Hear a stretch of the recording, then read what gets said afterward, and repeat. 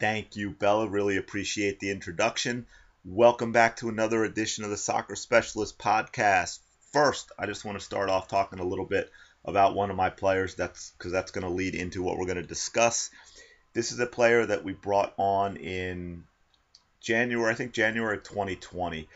Some of the high school age teams were interested in a between fall and spring tryout. Some of them were looking for a few players, so we had that. For some strange reason, we've got like three O1 teams. Well, they don't exist anymore, but at the time, two or three O1 teams and O2. For some reason, we struggle with O4 for numbers. We have a few on my O3 team that had stayed with us at the age change and everything. But anyway, so there was a player who came out for O4, but there wasn't going to be an O4 team. And so at the tryout, she actually just trained with the O5s. We were going in for our practice session right after that. So we had her stay with us, and she practiced with us. And then, we had her come back, and she was kind of just going through the winter training, and we were putting off making a decision. Eventually ended up bringing her on. Obviously, we didn't play in spring of 2020. But here's my point. This went from talking about obstacles and opportunities. She showed up for an age group for which there wasn't even going to be a team. Because of the timing, we were next. She trained with us. Ended up deciding to bring her on, though we had a huge roster. We actually had a roster of 23 going into spring of 2019. Only 21 that were eligible to play. We already had two girls that were going to be out and miss the entire season from high school stuff for injuries. One an ACL tear. But still, it was 21 players, so we had 20 before we brought her on.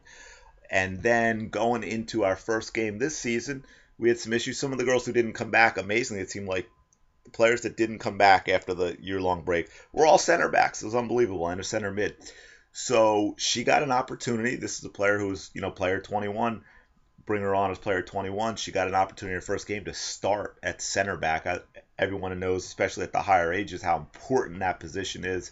And just even knowing your teammates. So we had a completely different revamped back line. She got an opportunity to start, and she went out and she seized that opportunity to the point where, I basically said after the game, I said, I don't know how I'm going to take her out of that position now. She went out and she played hard. She controlled what she could control, and she just played soccer. She wasn't thinking about having to impress me or a mistake that she was going to make. She just went out and she played, and she took advantage of the opportunity that she had, and she focused on what she could control. And it's really, really important to understand this because there's so many ups and downs, and I think sometimes it affects the parents more than it affects the players. But there are so many up and downs through your youth soccer career, and understand that when things look bad, you just keep putting in the effort and the time.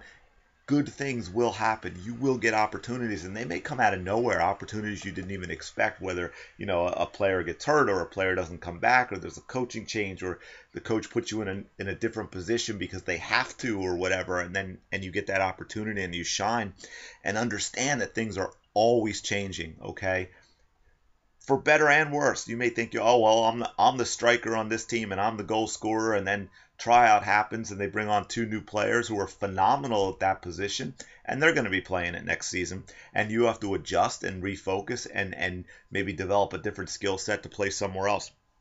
So what I want to talk about real quick is preparation, practice, passion, and persistence. Those are the 4 P's of confidence and development. And as I already mentioned, just seizing the moment, seizing the opportunity when you get one. Talk about preparation is extremely important, not just physically, but mentally and in other things that you do, which I'll get into in a little bit. But physical preparation, for example, fitness, getting conditioned, obviously that has a huge impact on both your performance, your overall performance, but also on your confidence. If you're not a fit player and you go out into a game and you're playing a tough opponent and you're just smoked, bent over, huffing and puffing after a couple of sprints, 90 seconds into a 90-minute game, you're not going to have a lot of confidence. So there are things like hydration, always making sure you have enough water, you don't get dehydrated. That destroys your performance as well, which hurts your confidence. Nutrition is extremely important. It's more important for young athletes, not less important because they're getting exercise, which is how a lot of people look at it. Go check out thesoccerspecialist.com/nutrition for a lot of information on that. There's sleep, preparing by getting enough sleep. Rest and recovery is also an important part of it. Obviously, your training. There's nothing that helps confidence. We can talk about all these little tips and tricks and things like visualization and all that, but there's nothing that helps confidence as much as putting in the time and the effort in everything with regard to your soccer, the things I just mentioned, and being prepared. Preparation builds confidence. And in order to be prepared, you need a routine. You need to develop good habits so it's not something you think about, it becomes something you do. You create a routine, you execute the routine, you stick with it, and you give it everything you have. And over time, it's going to make such a huge difference in your development as a player. And obviously, what is involved in that preparation is going to differ on age. It can be dependent on age. An 8-year-old is not going to do the same thing as a 15 or 16-year-old.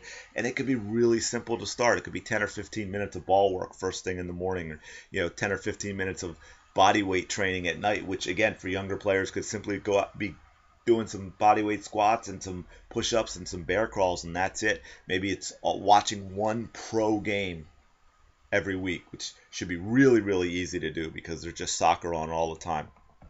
Maybe you pick one move, something like the Matthews, which is on the YouTube channel. I think it's thesoccerspecialist.com/YouTube. Find the Matthews. Pick a move and do that move every day for a month, 30, 50, 100 times.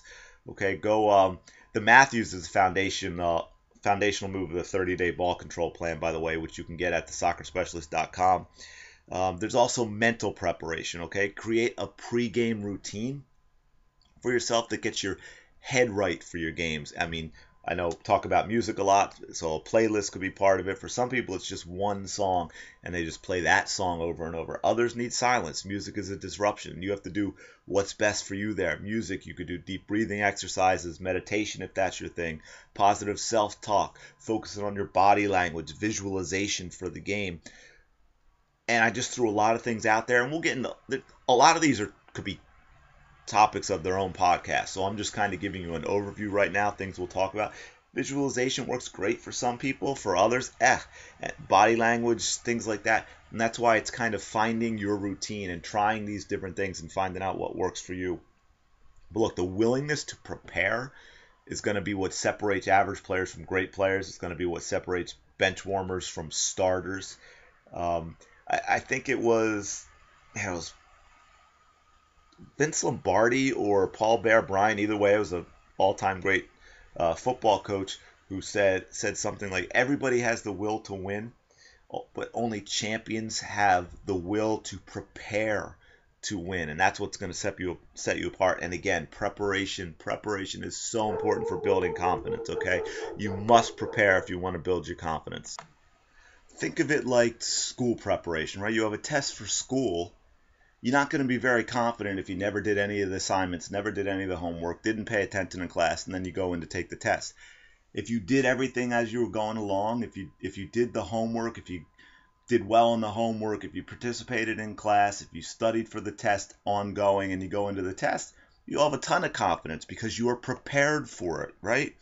So, you've got pregame routine for preparation as well. I mentioned that in one respect with the playlist and that sort of thing, but it's also the night before, the day before, or what have you, and things, get yourself a list. What do you need? Where do you need it? And get that stuff all together the day before a game or the night before, with your bag. You need your ball and your cleats, your water bottle, your uniform. Maybe you take a power bar, granola bar, or a banana or whatever it is, and have that list. Get the stuff laid out and prepared and ready to go so that when it's time to leave for the game, you just grab your stuff. You're not running around looking for a sock that you're missing or a shin guard or whatever it may be. I want to go back to preparation in terms of the physical, the technical aspect of the game for a minute, and just kind of give you some numbers because I think this is so huge. And I have talked about this before.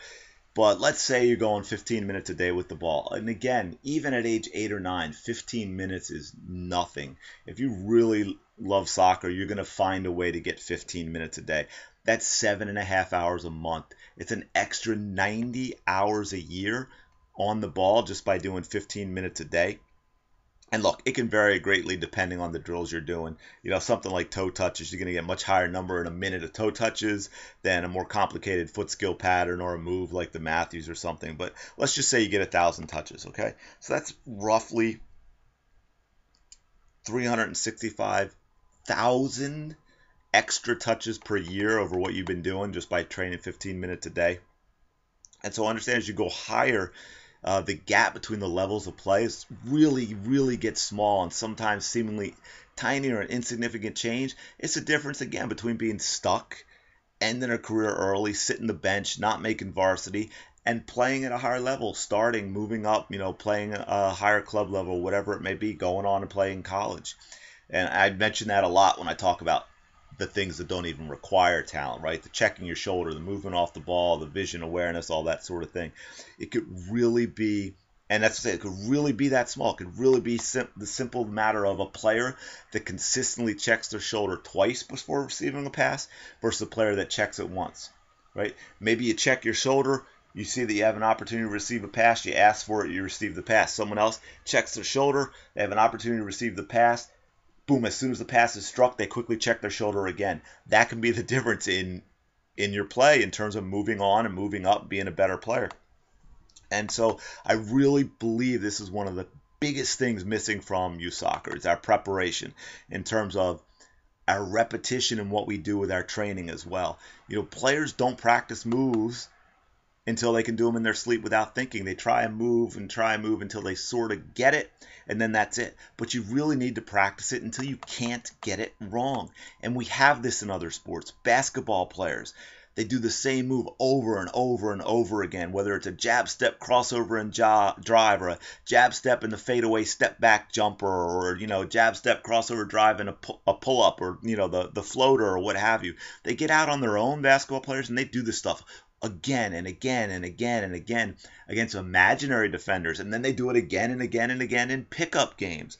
Pitchers are throwing different pitches over and over again. Quarterbacks, they're throwing the down and in over and over and over again. But soccer players don't do this. They don't go out and practice the step over or the scissors or the Matthews over and over and over again. And it's a big reason we rarely see these things in our youth games. That, and of course, fear of mistakes, which is an adult issue, which is a whole nother problem we've talked about before, and I'm sure we will again. So look, pick a foundational move and focus on that for the next week or the next month, even better. Grab the Matthews. You can go to thesoccerspecialist.com, sign up for the 30-day ball control. That is the foundational move in that. Give that one a shot. And then real quick, couple of other of the P's. Passion. You have to love the game. And look, I get not everyone loves training, especially on their own. They don't all love practice. But if you can't learn to love the training for the game, you need to love the results of the training and love the game enough to do the training. Because without the preparation and practice, you're not going to get where you want to go. And the better you are, I tell you, the better you are, the more fun the game is. Persistence. This goes back to obstacles being opportunities. Never, ever give up. Right? I had one player that couldn't even strike the ball with her laces until she was into her teens. Right now she's 16 and she strikes a very technically sound shot. Probably technically one of the better shots on the team in terms of her plant foot and the leg coming through and the connection with the ball and landing on the shooting foot. And look, some take more time than others, no matter what it is. Development's not a straight line. Some people, they try and move, like the Matthews or the scissors or whatever, and then boom, they get it right away. Others take weeks or maybe even months, but then it clicks. It doesn't matter how fast you develop. You still need to be persistent in putting in the work. Okay? And if she expected to get it right away in terms of that shot and wasn't persistent, she wouldn't have the shot she has now. She never would have gotten there. Okay? Understand that development takes time. You're going to have setbacks. You're going to have periods where it seems as if you aren't getting better. And it's normal. And keep putting in the effort and you will see results. That is it for this one. Go check out Dominate Game Day on Amazon. If you do not have it, the 30-day ball control plan at thesoccerspecialist.com. Impact Soccer Performance. I promise you it really is coming soon. If you are in the Facebook group, you know where you can get it.